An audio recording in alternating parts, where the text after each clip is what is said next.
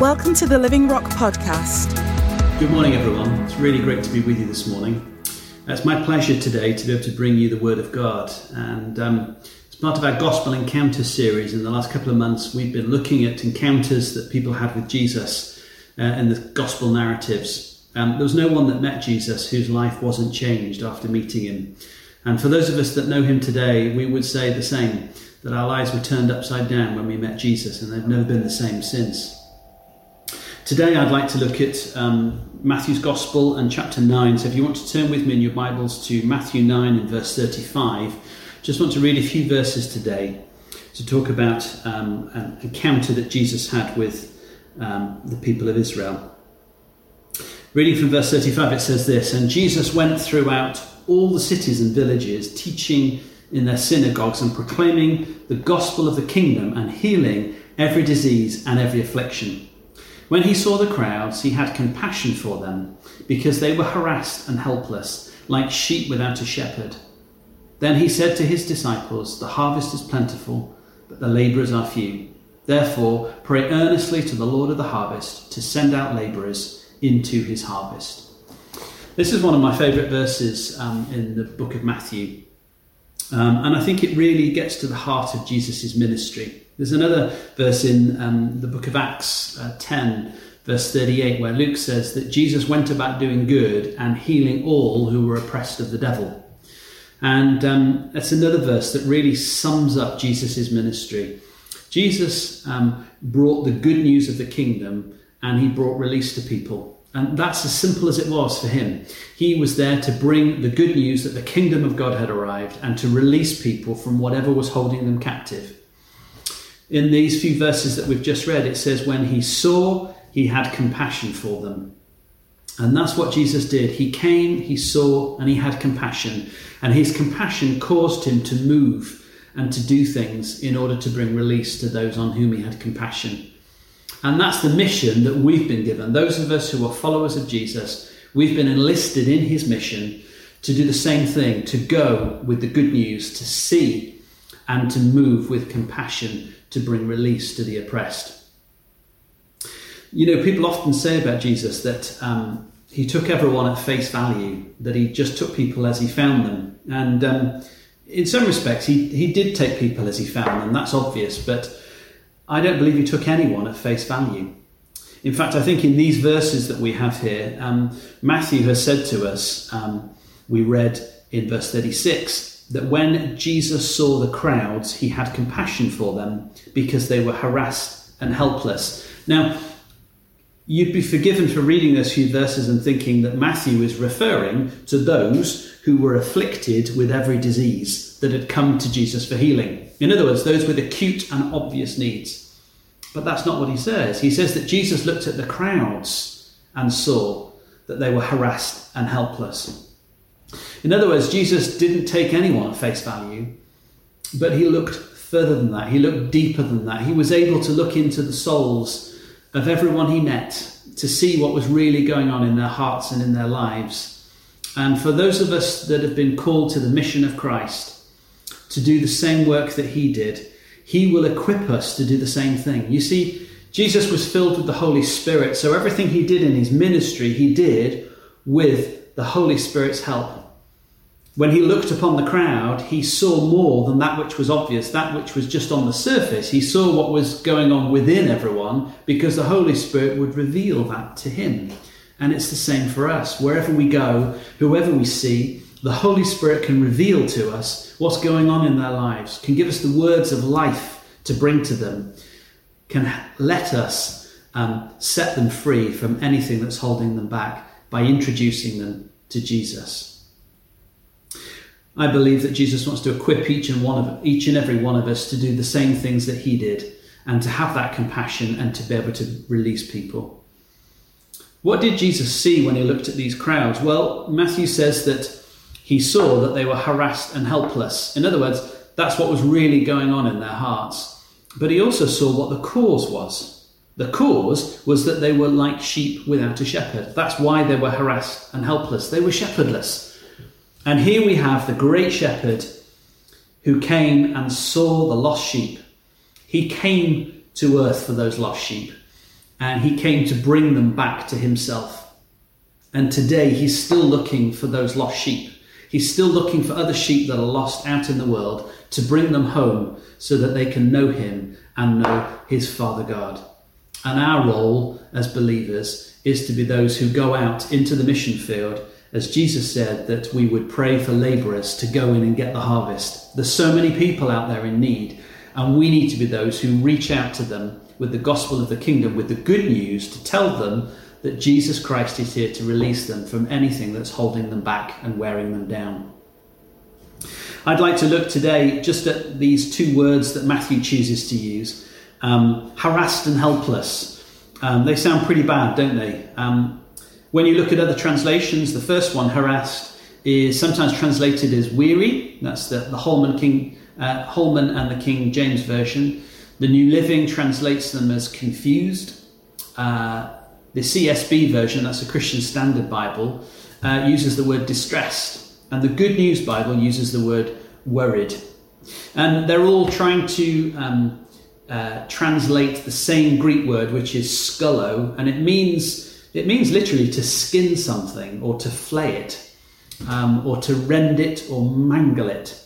It sounds like a painful experience, doesn't it? And that was the idea with this word, that it meant when someone had become very vexed or troubled because that they felt that life had put them through the mangle.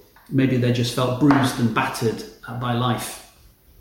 And I think life comes with pressures that none of us can avoid. And this word is expressing something that builds up over time, is that the pressures of life come to bear on us. And over time, we start to feel harassed by things of life.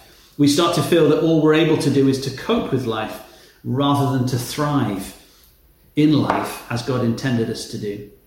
You know, recently I've been listening to a lot of the advice for the lockdown period. As I'm speaking to you, we're in the COVID-19 lockdown period. And a lot of the advice is to do with coping mechanisms during this period of isolation. And that's all fine. But God has an intention for each of us that we do more than just cope with life. No matter what the season, no matter where you are, even if you're in lockdown, even if you're isolated, God doesn't want you just to cope with life and to have mechanisms in your life that enable you just to cope with that. He wants you to thrive in all circumstances, despite the circumstances often is the case. And that's why Jesus said that I have come that you may have life and have it in abundance. Jesus came to bring us life and life to the full. So we have to ask these people that were shepherdless, how did they become harassed and helpless? Well, I think one of the clues is this phrase that Matthew uses, sheep without a shepherd. And actually we find that he's borrowed that from one of the Old Testament prophets. So if you just want to turn with me a couple of books across to the book of Zechariah, that's the penultimate book in the Old Testament. It's the last but one, just behind Malachi. And we're going to look at chapter 9 and verse 2. I beg your pardon, chapter 10 and verse 2. Here we go. For the household gods utter nonsense, and the diviners see lies. They tell false dreams and give empty consolation. Therefore, the people wander like sheep. They are afflicted for lack of a shepherd. So the reason why they were wandering, the people were shepherdless, is because they had sought advice for their life. They'd sought guidance and direction in their life, really from anything and anyone except God himself, who was the one who wanted to guide them as his people. They were seeking it in the household gods. They were seeking it in the diviners, those people that could claim to predict the future and tell people what their lives would hold for them and give them a direction in life. They were told false dreams. And it always ends the same way, in empty consolation when things go wrong. In other words, life will go wrong. Things will happen to all of us. Life comes with its pressures and with its problems. And if we are looking to anything other than God himself for a direction in our lives, we will always be left only with empty consolation when things go wrong. You've got to ask the question, when things go wrong, what's the first thing we normally think? And it is usually to ask the question, why? When things go wrong, people often say to us, don't they, why did this happen in my life? Why has that happened? We're always looking for purpose in what's happening in our lives. And there's nothing wrong with that. And that is because we are hardwired to look for purpose in things. We're hardwired to look for purpose in things because God has made us that way. You know, in the book of Ecclesiastes, chapter 3 and verse 11, it says this. It says, "Yet God made everything beautiful for its own time. He has planted eternity in the human heart. But even so, people cannot see the whole scope of God's work from beginning to end." And what we're saying here is that actually all of us, even though we were born separated from God by sin, we still had something of eternity in our hearts. We were created that way still. But the trouble is that when you have a feeling of eternity, that there's a bigger purpose to everything, but you can't see what that purpose is. You can't see what the writer says is the whole scope of God's work from beginning to end. The trouble is that builds a frustration in the blindness. In other words, knowing deep down that there's a purpose to life, but not seeing what the purpose is. And when things go wrong, not understanding why things go the way they do. You know, living with this blindness and the frustration that comes with it is what most people have to live with. And over time, they begin to feel harassed. They begin to feel that life is wearing them down. You know, when we come across people like that as believers, we are not supposed to give them all the answers. We don't have all the answers. But there is one who does. There is one who is the author of life. There is one who designed life. And he is the one to whom we need to point people. See, as believers, we need to be signposts to the great shepherd. We need to show people and introduce people to Jesus whom we've met so that they can find that purpose in their lives. You know, before all of the lockdown happened a while ago, we went to Blenheim Palace to take a tour of Blenheim Palace. We'd been before and we decided to go again. And like lots of stately homes, you go around with a headset and a little player of some kind, and it tells you as you're going along about what you're seeing.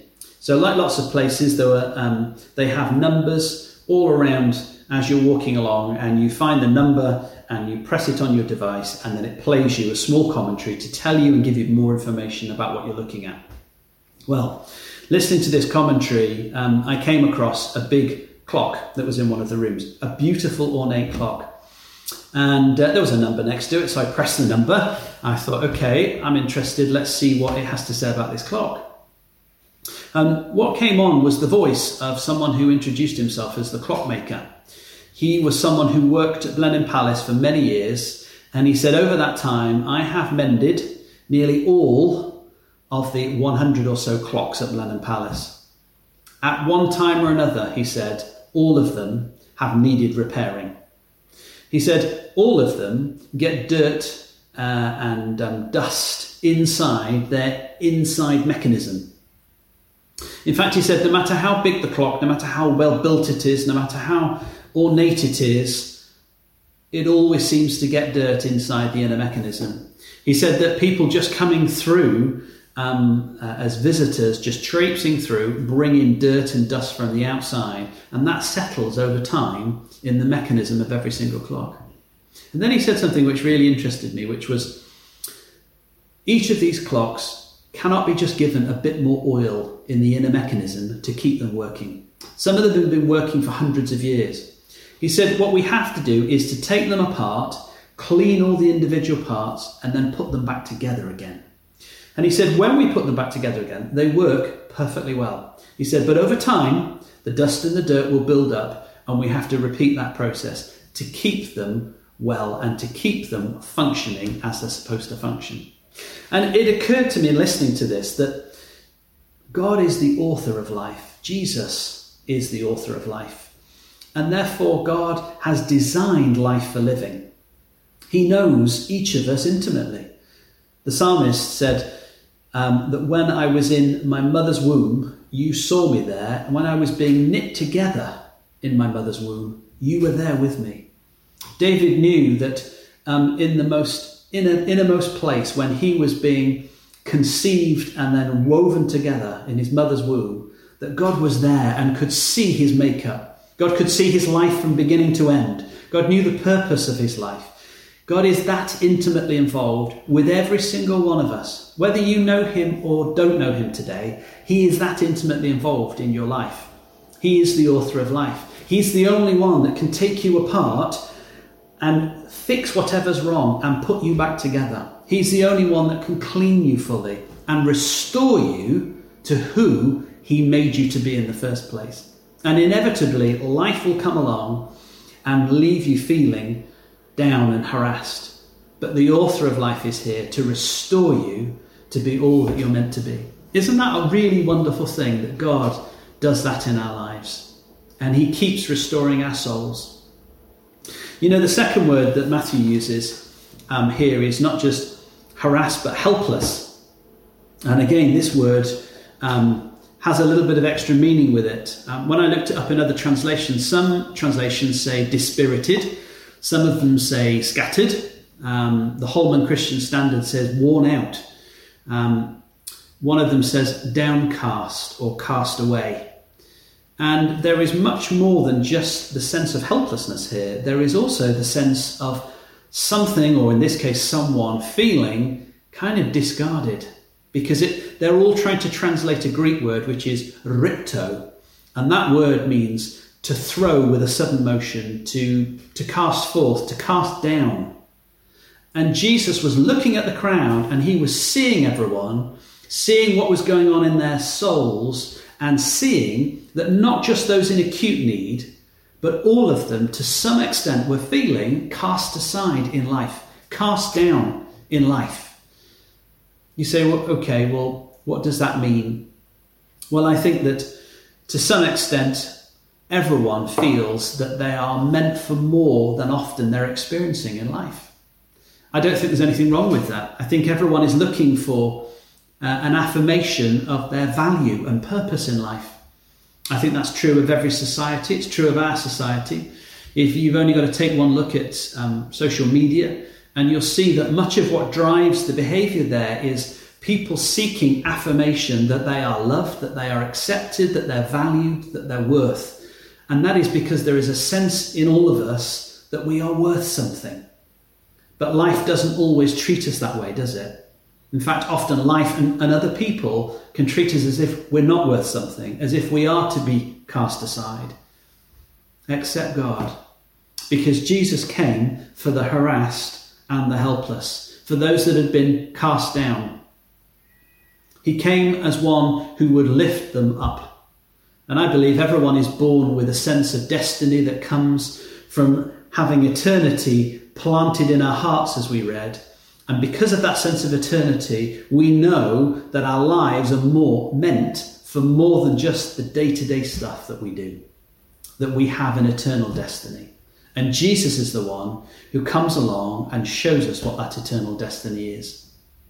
You know, all of us were born separated from God. We couldn't know him. And I think all of us know that something isn't right. All of us know that we're born for more than this. And that's because eternity is in our hearts. But here's the wonderful thing. Jesus didn't just come to lift people up from a lowly place and just put them on a level with everybody else. He didn't come to equalize society. He came to show everyone, from the richest to the poorest, from those in need to those that have plenty, that actually their destiny is so much more than this world. That actually we are eternal, that we have an eternal destiny and purpose. And because of that, he came to lift us up from where we are and lift us up to where he is. You see, he's not just the restorer of souls, the author of life, but he is the lifter of heads. The psalmist David said this, "But you, O Lord, are a shield about me, my glory, and the lifter of my head." In other words, David had known that God to lift his head and say, "Son, you are meant for much more than this. Let me show you the destiny that I have for you." Paul wrote to the church in Ephesus and he says this, "By grace you have been saved." And then he said that we've been raised up with Jesus and seated with him in the heavenly places. In other words, Jesus didn't just restore us as human beings, but he's taken us up into the heavenly realms. He's given us a position and a value that is far above anything we had dreamt of.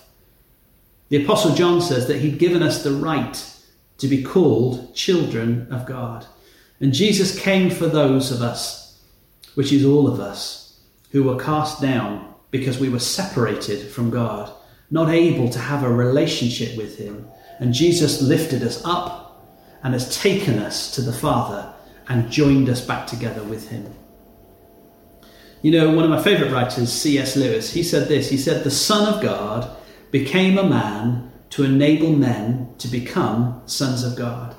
In other words, God's Son became a man so that we could become children of God. He took the human nature in all its ugliness, in all of its failure, in all of its shame, and he took it into himself and redeemed it, and then took us to be restored with our Father God in heaven. And each of us have an eternal destiny. I don't know whether everyone listening to this message is a believer. If you don't believe in Jesus, or if you're not following him, I just want you to know today that he is the restorer of souls. He's the one that can take you apart and put you back together again. And not only that, he is the lifter of heads. He's the one that will lift your head from where you're looking now and show you an eternal destiny that is far above anything you may have dreamt. To be part of God's family, to be part of an eternal kingdom that will never end, so that when this world is gone, you will live on in this eternal kingdom with our Father God. If that's you this morning, I just want to urge you not to go another day without knowing Jesus as your Saviour, because the shepherd is here and he's looking for lost sheep, and you are one of those lost sheep. He's seen you, he's seen what's going on in your life, and he's calling you today to his side so that he can restore you and lift your head. You can know him today, and I just want to urge you to get in touch with us through any of the email addresses that we give. Please get in touch with us. We would love to talk to you about how to get to know Jesus today so that you can become part of his glorious kingdom. Amen. Thanks for joining us today. Search for us online and get information about upcoming events and more great teaching.